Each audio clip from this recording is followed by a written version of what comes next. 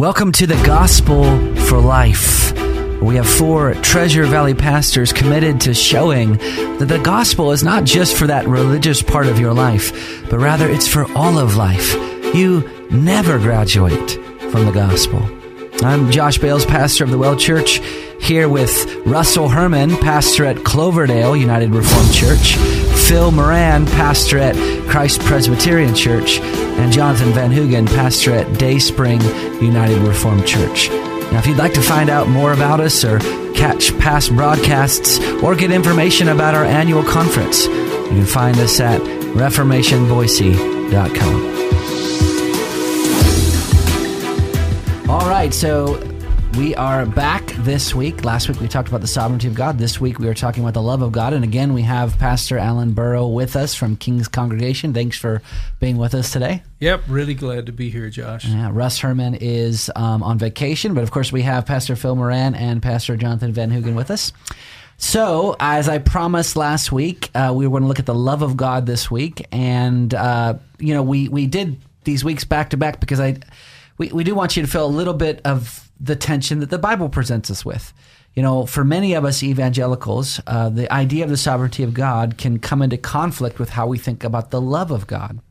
For instance, the Westminster Confession of Faith and the London Baptist Confession both affirm that God, for the manifestation of his glory, predestinates some men and angels unto everlasting life, while others, being left to act in their own sin, are foreordained to everlasting death. Now, we come across these all-encompassing statements of God's rule and reign over planet Earth, and we may very well ask, where is the love of God?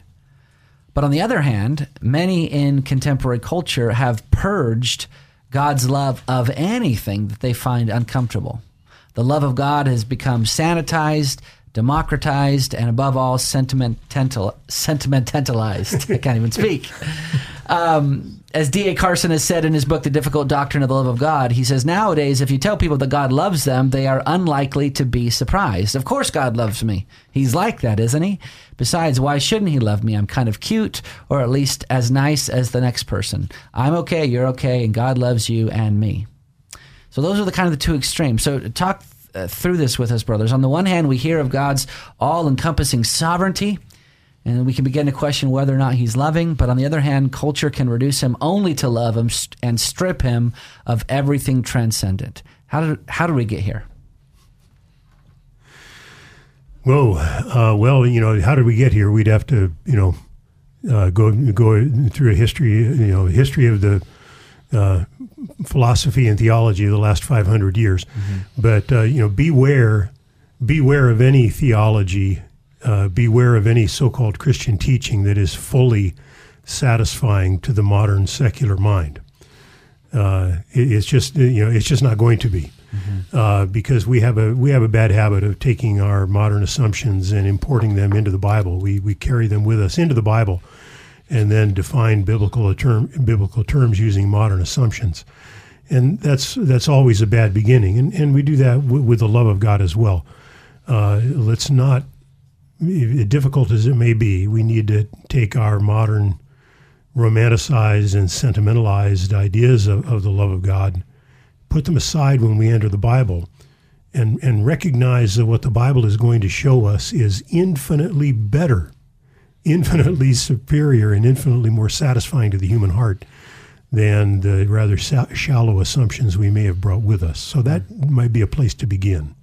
Part of it is because we set one attribute against another, and we forget that when we're talking about God, we're talking as the old confession said that there is one only simple and spiritual being which we called God. And then all these attributes, when we say simple, we're not saying simplistic. Simplistic. That in his, for instance, in his love, he's all holy, he's all just, he's all omnipotent, he's omniscient, and all these attributes are the same together. Mm-hmm. And so we just don't divide him up into pieces like he's part holy, he's part just, he's part loving, he's part sovereign. He's that in its completeness. Yeah. And so I think we get to these places because we end up posing one attribute off the other, and then also it's our own sin and pride and ego that we think we're worthy of his love, as if we're owed that love, when the truth is we've been natural rebels against his regime and his reign, and we're dead in our trespasses and sin. Yeah. Yeah, and I think maybe for me, how did we get here? I think part of the reason why we're here today in modern culture is because the church, as much as God loves the church, often the church has failed to preach the whole counsel of God. We've failed to preach the law. We've failed to preach the gospel. We've failed to do expositional preaching. We've reduced preaching to something that the Bible did not intend for it to do. And when that happens, Christian culture necessarily becomes ignorant of God and his ways. Yeah, last week we were talking about the sovereignty of God, and it's just... But we ended up last week talking a lot about the love of God, because you can't talk about one without the other. I was just thinking about it, and it might be a way to sum it up to say that God's love, which runs as deeply within the being of God as his sovereignty does. And that's why John can say in 1 John, God is love. Not God is loving, God is love. He's also all-powerful and he's sovereign. So we might say that God's love directs his sovereignty, and that God's sovereignty makes his love effectual. Because if God only loves us and he doesn't have the power and the ability to make it effectual, it doesn't end up doing us any good. And then if we have God just being raw power, and he's not good and he's not loving, then he's got all power, but look out. So for me personally, now as a pastor, I've only been in the Reformed faith for 10 years. And for me personally, I have often found it difficult to speak about the love of God. So that cliche that says God hates the sin but loves the sinner, I don't believe that squares with biblical data. In fact, if you just look at the Psalms alone, 14 times in the first 50 Psalms, we're told that God hates the sinner, that his wrath is on the liar, and so forth. Especially notably, Psalm 5:5 says of God that you hate all evildoers. So in the Bible, the wrath of God rests both on the sin and on the sinner, John 3:36. Yet, we see in other places in Scripture where God is clearly loving and caring for his creation, including rebellious sinners. Jesus said in Matthew 5:44 through 45, "But I say to you, love your enemies and pray for those who persecute you, so that you may be sons of your Father who is in heaven. For he makes his sun to rise on the evil and on the good, and he sends rain on the just and on the unjust." So let's talk about this a little bit. How can God both hate rebellious sinners and love them? How are we to understand that? Maybe I can offer just the beginning of an answer, and then I'll punt to my brothers here to complete it.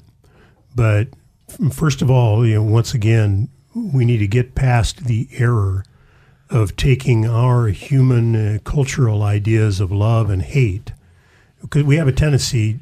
We take a biblical word, God hates the sinner, or God loves,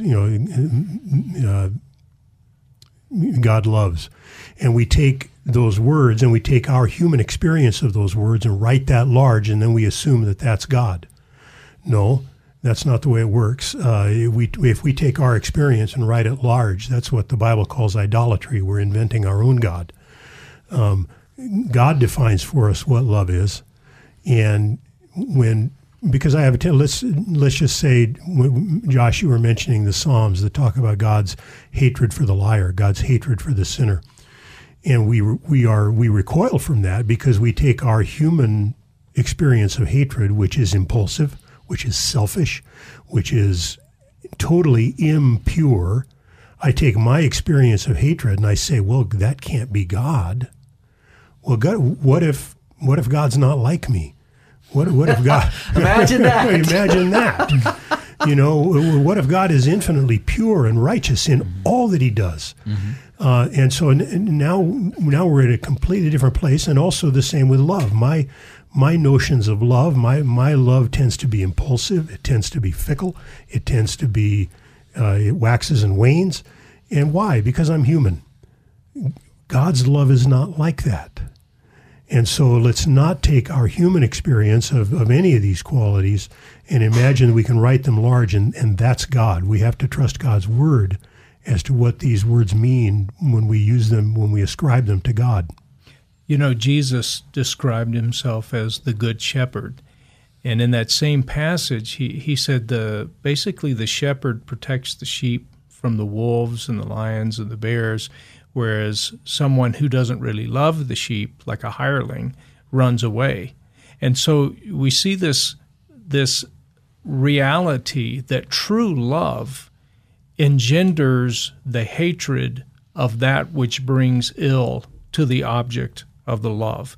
In other words, if you love sheep, then you're going to hate wolves. Yep. Not in the abstract, but because they prey on the sheep and you love the sheep. And that's the way Jesus portrayed himself.